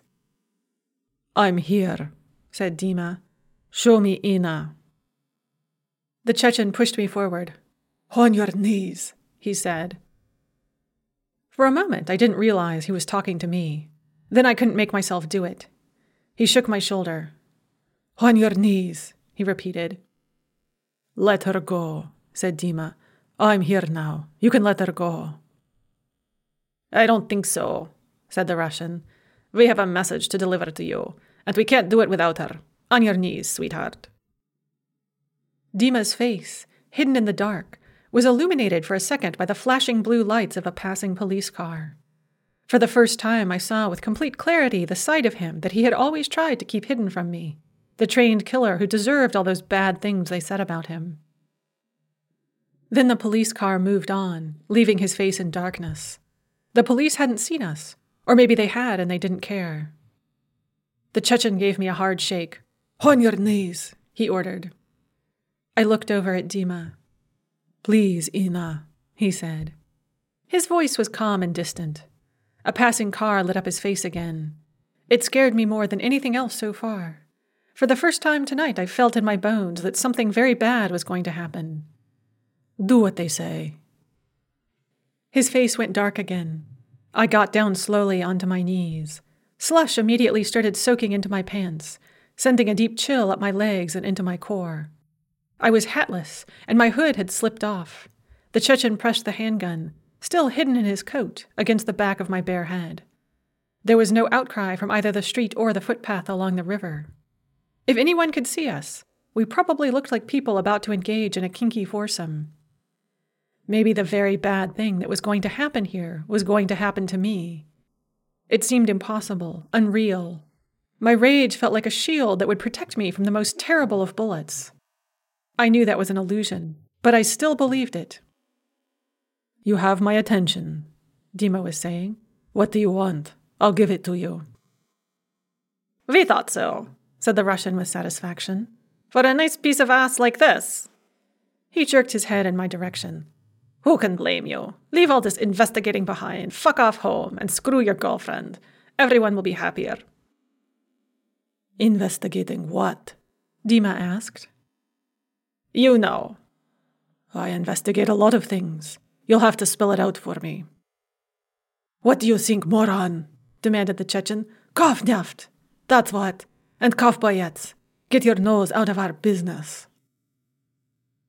"No problem," said Dima. He took a step closer, his hands still up in the air. "I was going to drop that story anyway. Not just because you asked me to, but because no one cares about the Caucasus right now. It's all the Euromaidan. I'm shipping her," he nodded at me, "off to America tomorrow, and then I'm catching the next train down to Kiev. You have nothing to worry about from me." "That's good," said the Chechen. "I'm glad you've got some sense, Kuznetsov. But," he looked over at the Russian, "I think we need to make sure you remember to keep your word. You're not from the mountains, so I can't trust you to have any honor. But maybe a permanent mark on your girlfriend's face will help you remember what you promised." "Seems a shame to mess up something so pretty," said the Russian. "Maybe we should just take her with us for a little while." He came over and stood in front of me. "You look awfully cute on your knees like that, sweetheart. What else can you do in that position?" I said nothing. He grabbed my hair and pulled my head back, forcing me to look him in the face. "I asked you a question," he said. "What else can you do in that position?" "Lots," I said. Both men laughed. "I like her," said the Chechen. "She could almost be a mountain woman. Okay, this is what we'll do. We'll take her away with us, and you can leave for the Ukraine. Or is it leave for Ukraine now? I can't keep track of what you Russians are doing to your language. Anyway, send us a picture of you on the Maidan once you get there, hanging out with all your European Union friends, and we'll let her go." "Okay," said Dima. "On one condition. Let me give her a kiss goodbye before I leave." Both men laughed again. "What is this? Wait for me and I'll return," said the Russian. "This isn't the Great Patriotic War. You won't have your woman waiting faithfully for you to return from the glorious front." "I know," said Dima. "That's why I want to say goodbye. Because once you're done with her, I won't want her back. I had enough spoiled meat while I was in Chechnya. I'm not eating any more. But I want something to remember her by. One kiss, and I'll leave silently. Otherwise, though, I'll make a big fuss. You know I can do it, and we're close enough to the street that people will be bound to notice. But this way, we all get what we want." The two men exchanged a glance. "I don't know," said the Chechen. "All right," said the Russian. "It might help you remember to keep your word, and stay out of our business in the future. One kiss. You can come up here and give it to her." The Chechen pulled me to my feet and pushed me forward. "Remember," he said, "any funny business and I'll shoot. I've shot people in downtown Moscow before, and I can do it again if you make me. I'll shoot both of you. One kiss, and then you turn around and leave. Got it?" "Got it," said Dima. He started walking slowly towards me. "And keep your hands up," said the Russian. "No problem," said Dima. He closed the distance between us until he was right up against me. "Get a move on," said the Russian. "We haven't got all night." "Sure," said Dima. He bent forward and kissed the top of my head, light as a butterfly. I could feel him inhale the scent of my hair, as he always did. "Are you ready?" he whispered into my ear. I nodded. "Then run." His hands came down from where they'd been hovering above his head, and he spun me behind him and threw me in the direction of a clump of trees, sending me flying like a figure skater throwing his partner into a triple jump. I hit the ground and rebounded off the slushy snow into another huge leap. A shot fired. I darted right into the trees. Another shot fired. I darted left. The bare branches provided little cover, but I was a dark moving figure on a dark night, with random bursts of light and movement in the background, and the one gun I knew they had was a handgun, hidden under a heavy coat. They'd have to be both very good and very lucky to get me. There was another shot, and a furious yell. I paused and turned to look. Dima was standing over the Russian man, who was lying on the ground, clutching his leg. The Chechen was a couple of paces away, his gun drawn on Dima. "Checkmate," he said. "You can't go anywhere, Amon soldier. One step and I'll shoot. Then I'll hunt down your girlfriend and shoot her too." "Good luck with that," said Dima. "And that would bring some unwanted attention to your business. Shooting a Russian journalist is one thing. Shooting an American citizen is another. The State Department will come down on your ass like a ton of bricks. Maybe the CIA as well. I'd leave her out of it if I were you." I hesitated, half hidden in the trees. Run or stay? Removing myself from the situation meant getting myself out of immediate danger and also giving them less leverage on Dima. But it also meant leaving Dima alone with them, and maybe running into more of their crew and getting captured all over again. Dima shifted slightly. His right hand was in his coat pocket, which was tinted strangely and had a hole in it. He must have had his gun in there and shot through it to take down the Russian. And now he and the Chechen were in a stalemate. I started to retreat, my steps deliberately loud and clumsy in the soft snow. The Chechen took his attention off Dima, turning to look at me and then bringing his gun around to aim at me. Dima pulled his gun out of his pocket and fired in one smooth move, just as the Chechen fired at me. The Chechen and I both yelled and jumped. It took both of us a second to realize that he had been shot, and I hadn't. Blood, black in the evening darkness, was trickling down his hand, and his gun was lying on the snow at his feet. "Checkmate," said Dima. Chapter 11. "You haven't heard the last of us," said the Chechen. His hand must have been hurting fiercely, but he didn't show it. The Russian groaned once in the snow, but then shut up. "I will if I kill you," said Dima. He was holding the gun just in front of him, not too obvious to any curious passers-by, but ready to shoot. 2 bandits killed in a shootout, and one of them a Caucasian. How hard do you think the police will investigate?" "If they think it's you behind it, pretty hard," said the Chechen. "By then I'll be in Kiev, and maybe I'll ask for political asylum, leave Russia for good." "You do that," said the Chechen. "That would be the wise thing. Forget Russia, forget us, forget all of this. Go have fun with your Western whores and leave us alone." "On the other hand," said Dima, "you kidnapped my fiancée and held a gun to her head. Not to mention the other stuff you threatened her with. I can't let that slide." The Chechen snorted. "Honor, Amon soldier. I don't believe it. My brother's family was in Novaya Aldi. You know what happened to them. You know what they did to his wife, to his little girl. You owe me blood vengeance." "I know what happened in Novaya Aldi," said Dima, "but it wasn't me. I wasn't there." "But you were in other places, weren't you? I was in a filtration camp myself. Pop 1, in fact, the worst of them all. They chained me to an iron cross and left me to hang until my arms dislocated. This was after they hooked electrodes to my balls and drove needles under my nails. Was that you?" "That wasn't me either," said Dima. "I remember all my prisoners, and you weren't one. I just hope you weren't the one who disemboweled and beheaded my friend on camera, and laughed while you wrote Allahu Akbar on the wall with his blood. And for what it's worth, I'm sorry." The Chechen laughed. "Sorry? You're sorry, Amon soldier. I'm sure my brother will be glad to hear it. It will be a comfort to him as he raises his disabled son, all alone because his wife and daughter were raped and killed by you and your comrades." "He will," said Dima, "because that's why I'm going to let you go. I wasn't at Novaya Aldi or Pop 1, but my comrades were, And all of us did a lot of terrible things. You're seeking blood vengeance, but I'm seeking absolution. For me and for you.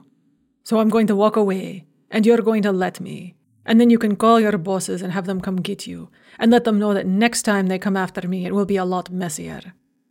But if they leave me alone, let me send my fiancé back to America and head off to Kiev in peace. I'll leave them alone too. And why should we believe you? I guess you'll have to take it on faith, Dima said. He started to back away, his gun not quite raised but still on the ready. We'll have a truce, for now. But when things calm down in Ukraine, I'll check back in with you. And if I find out you're still buying up orphans and street kids and turning them into your hired killers, I'll come after you. Tell your bosses that. I'm never going to be able to wipe out all the corruption in the oil business, not in Russia. Even I know that. And there are other targets to go after than you, bigger and better ones. But the orphans and street kids, leave them alone. They come to us of their own free will, said the Chechen. So send them somewhere else, said Dima. Somewhere where they can have a better future than being a jihadist or a mercenary. And you can tell them that Dima Kuznetsov says he's sorry. For everything that's happened to them and their people. For the things I did and the things my comrades did. I bow down to the earth and beg their forgiveness. But anyone who tries to touch me, or my mother, or my fiancé, will die. Pass it on. Ina, let's go. I stepped out from the trees and walked cautiously over to Dima. Are you okay? He asked. I'm fine, I said, just angry. All three of the men laughed. Then I'd better get you out of here, said Dima. I need these two to still be alive so they can deliver my message. Good luck, boys. Don't let me see you around again. Dima took my arm and started backing us away, his eyes on the other two men and his gun still in his hand until we were on the far side of the observatory from them. Let's run, he whispered, and we took off towards the museum in the street, running flat out until we were on the sidewalk, surrounded by people and cars. They won't try for us here, Dima said, slipping his gun back in his pocket. If anyone noticed it, they made no sign of it. Walk on this side of me, he said. So you're hiding the hole in my pocket. Most people will think I'm just a bum, but some might recognize it as a bullet hole. He started walking briskly towards the Krymsky Bridge across the Moskva. I slowed them down pretty good, he continued. We just need to get out of here without attracting attention. So we'll walk across the bridge arm in arm like any other young couple out for a romantic stroll. Nice running, by the way, and good job distracting them. Did you mean to do that? Yes, I said. Sort of. I was sure you had a plan, and you just needed them to look the other way to implement it. It was like I knew what you were thinking the whole time, like I had extrasensory perception or something. I know, said Dima. That's how it is in battle sometimes. Are you sure you're okay? Whole and unharmed, just angry, and my pants are wet. We can fix that, and you're not angry with me. For what? For what I said, about not wanting you back. I knew you didn't mean it. I knew you were doing it to save us, just like I said I would do whatever they wanted. Good. That's good that you knew that. I didn't mean it. I wouldn't care what happened to you, Ina, or who you'd been with. I'd still want you back. You know what I told you. Like our great Dostoevsky said, the crown covers everything. Marriage wipes the slate clean. I wouldn't care what you'd done if you did it to survive. Which makes... He paused for a moment, halfway across the bridge, and looked out over the dark waters of the Moskva, back towards Gorky Park. There was no sign of the two men. Which makes, Dima said, what I'm about to do even harder. What are you going to do? I'm going to send you home, he said, still looking at the dark waters of the Moskva flowing away beneath our feet. And I'm going to tell you not to come back. Chapter 12. At first I didn't understand what Dima meant. By the time we got to the other side of Krymsky Bridge, I understood it, but I refused to accept it. "You can't send me away," I said, more loudly than I should have, as he dragged me into the Culture Park metro station. "Shh! We don't want to attract attention." "Okay, I'll be quiet, but you can't send me away," I hissed as we strode through the marble arches and past the bas-reliefs of Soviet youths engaged in sports and recreation. "You don't mean that. You're not in your right mind. You've gone crazy from all the stress. I am not leaving." "You have a plane ticket to leave for America tomorrow, Ina." "Temporarily?" "I want it to be permanent, Ina. I want you to get on that plane and never come back. Stay away from Russia. Stay away from me. I'm going to take you to a hotel, an American hotel, and leave you there for the night. And then tomorrow you'll go to Sheremetyevo, and you'll get on the plane, and you'll never look back." "Are you crazy? We're getting married." "Shh! We don't want anyone to remember us." I bit down on everything I wanted to say, and also on the intense desire to give Dima a very hard slap. This was one of those problems that couldn't be solved by violence, and I didn't solve my problems with violence anyway. All I'd done back there in the park was lie and obfuscate and run away. I'd been so furiously angry with my abductors I'd wanted to kill them, but I hadn't. I'd run away to save everyone involved. So now I had to figure out how to do the same thing here. I kept my mouth pinched firmly shut as we rode the inner ring line around to the north of town. Dima alternated between scanning everyone getting on and off the train, looking at his phone, and, when he thought I wasn't paying attention, looking out the corner of his eye at me. I was still tucked up against him, half sitting on his lap in the crowded subway car, shielding the hole in his pocket, and the gun I could feel against my thigh, from view. "We're getting off here," Dima announced at Belaruskaya station. "We'll catch the Aero Express to Sheremetyevo. They have a hotel, an American chain, there at the airport. I've already booked a room.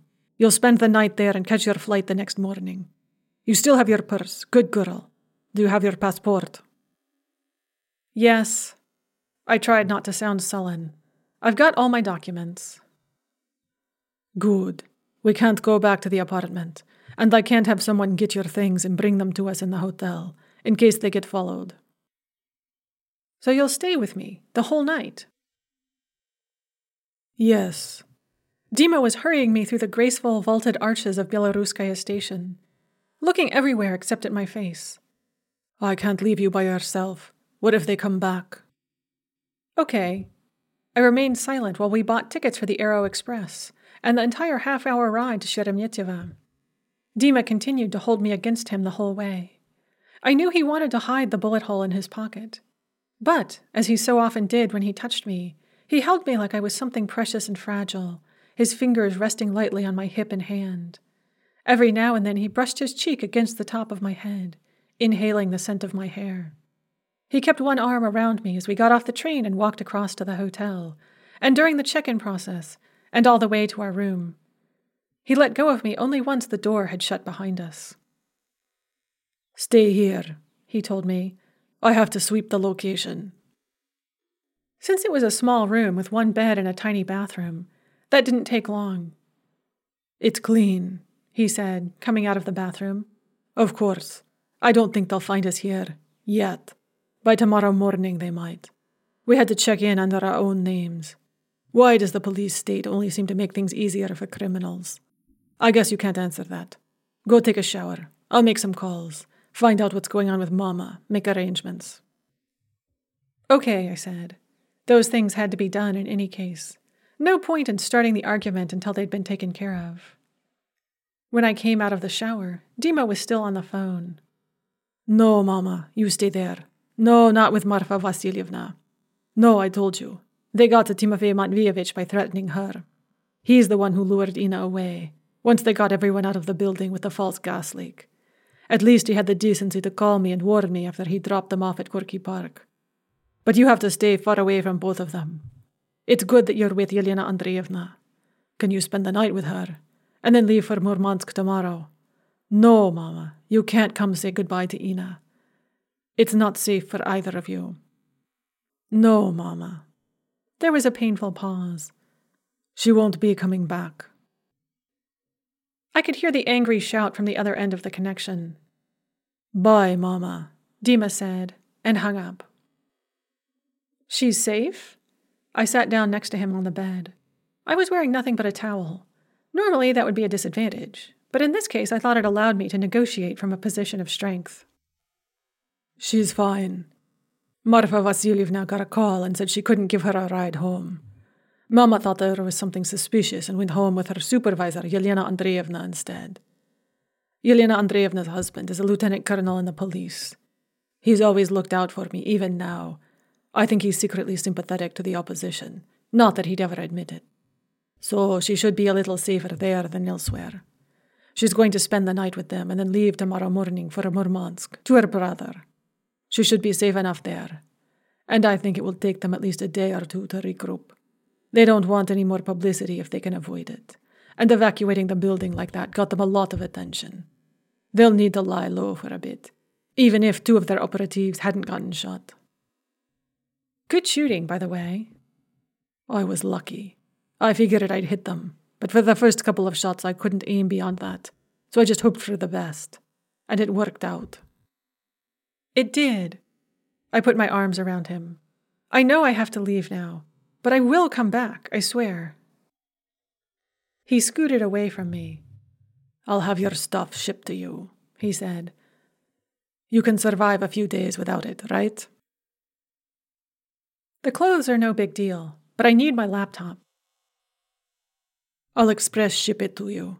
You'll have it by next week. And if it gets broken? I'll buy you a new one. You can't afford a new laptop, and it's got all my files on it. You've backed them up, right? Yeah, but... Ina, a laptop isn't worth dying for. None of this is worth dying for. I'm certainly not worth dying for. I'm not planning to die for anything or anyone. But you know what they say. Death is worth living for, and love is worth waiting for. Dima groaned. Please, Ina, don't make this harder than it is. Don't recite Kino lyrics to me when I'm trying to have a serious conversation with you. And I'm trying to have a serious conversation with you. And I'm telling you that I went into this with my eyes open. I knew what you were doing was dangerous, and that it could be dangerous for me too. And I decided to do it anyway. So here I am. You can't get rid of me. Ina. He pulled me against him and buried his face in my hair. He took 3 deep breaths and then pulled away. When he looked at me, his face was bleak. Ina, he said again, I can't do this anymore. Do you understand? I can't put you in that kind of danger. I can't stand it. So come to America with me. You keep telling me how safe it is. Come and find out for yourself. I can't. I meant what I said back there. I'm seeking. Maybe there's no absolution for me, and none for my people, but I have to seek it anyway. Do you understand? What kind of absolution will I find? Will we find if I run away to America as soon as things get difficult? What kind of absolution will you find if you stay here? I don't know, but I have to find out. I have to, Ina. And I don't know if there's any hope for me, no matter where I am. When I came to get you, I had my phone on in my pocket. Not to the police, you understand. I had it set to record. I recorded the whole thing. Good, I said. Now you have evidence against them. Yeah, but my first thought was to get the story. No, that's not true. My first thought was to save you. I swear it was. But my second thought was for the story. And the whole time I was there, I kept pushing them to confess, hoping the phone was recording, that I was getting all this down so that I could use it against them later. It made me sick at myself, but that's what I was thinking. I went in there like a journalist, or a soldier. I'm those things before I'm a lover, Ina. I'll sacrifice anything to accomplish my objective, including me. And I almost sacrificed you. I understand, I said. That's okay. I know who you are. Do you? I think so, and I want you anyway. No, Ina, you don't. You want to get as far away from me as possible. You just haven't realized it yet. That's not a decision you get to make for me. This is a decision that affects both of us, but you're making it on your own. You can't do that. I have to, Ina. You don't have the right. To my horror, I started to cry. You don't have the right to send me away. Stop being such a Decemberist wife, Ina. Maybe that's what I want to be. No, you don't. He pushed me away from him and got off the bed. What will it take, Ina? What will it take to get you to leave me? I don't know. It hasn't happened yet. That's because you're a silly little romantic fool, Ina. So I have to make this decision for the both of us. Don't cry, Ina. He sat back down on the bed, pulled back to me as if by elastic bands. Ina, it's better this way. Trust me. No, it's not. How is it better this way? Ina, look at me. Believe me, it's better this way. Because if you think your heart is breaking now, imagine how terrible it would be if I let it go any further. So I have to stop it now for the both of us. No, I said. No. Please don't do this. Please, Ina, stop crying. But I couldn't. Chapter 13. My flight out of Sheremetyevo left at 6:10 a.m., which meant getting to the airport at 4 a.m., which meant getting up at 3:30 a.m. Luckily, neither of us were asleep then anyway. We had alternated between arguing, dozing, and keeping watch for the sudden arrival of any bad guys all night. No bad guys showed up, but when we left the hotel at 3:45 a.m., Dima was still adamantly insisting that we were over and I should never come back to Russia. I don't believe you, I finally said, as we walked away from the check-in desk. Dima had one hand on the small of my back, and his eyes were flicking back and forth between me and our surroundings. When have I ever lied to you, Ina? I'm not saying you're lying. I'm saying you're wrong. Ina. We stopped at the end of the line, shuffling toward security and passport control. Dima made one final survey of the cavernous airport hall and then turned me to face him. He put his hands on my shoulders and rested his forehead against mine. Ina, I'm not wrong, and we both know it. Being with me is dangerous. And even if it weren't, it's no life for you. You deserve a man who will put you first, not second. I'm like a junkie. You shouldn't be with a junkie. You should be with a good man who loves you. You love me. Not enough, said Dima. Then, belying his words, he wrapped his arms around me and pulled me up against him. His embrace was firm, and also as gentle as if I were a precious butterfly, just like always. He inhaled and exhaled deeply. I don't love anyone enough, Ina. Not the way they deserve. I'm a selfish dickhead with a death wish, and I'll get you killed if you let me. And I know you'll let me, so I have to put a stop to this before it's too late. Otherwise, I'll never be able to look myself in the face. He let go of me and stepped back.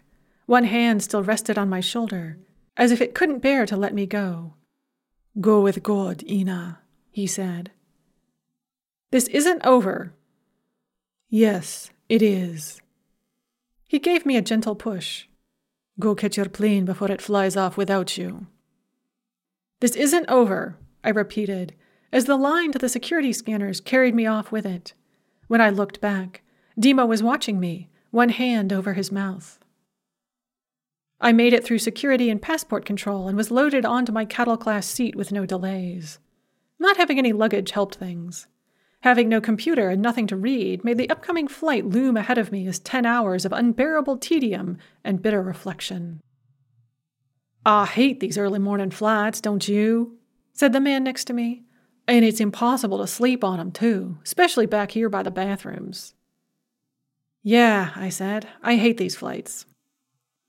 Your first time here in Moscow? No, I used to live here, actually.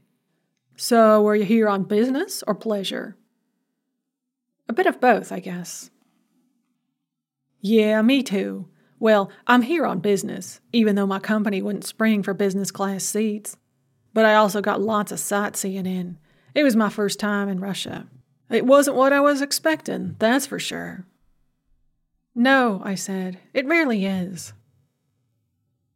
The man started talking about his trip and his business and his family waiting for him back in Texas.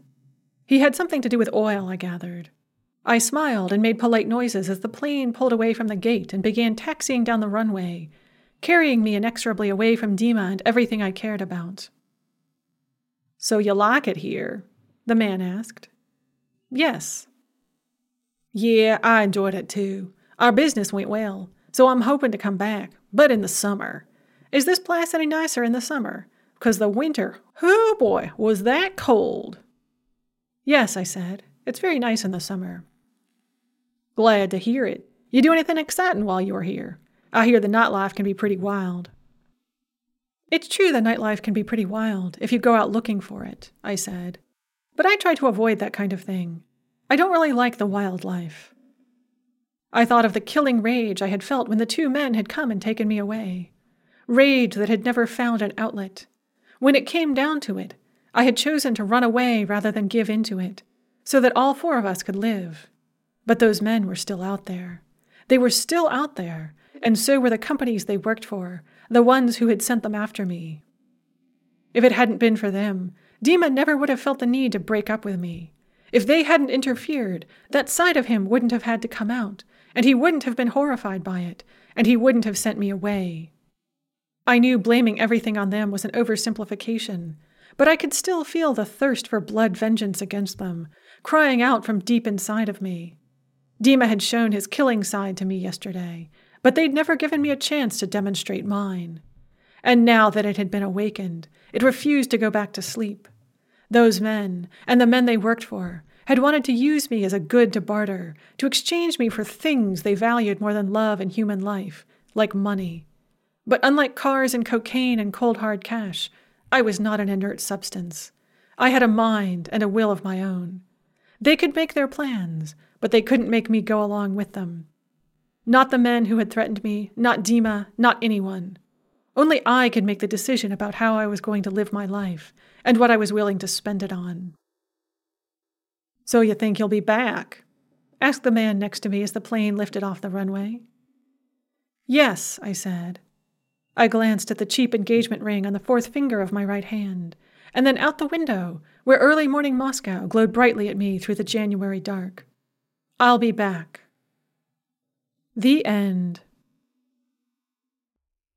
That was For an Exchange, the prequel novella to the Dr. Rowena Halley series, by Sid Stark.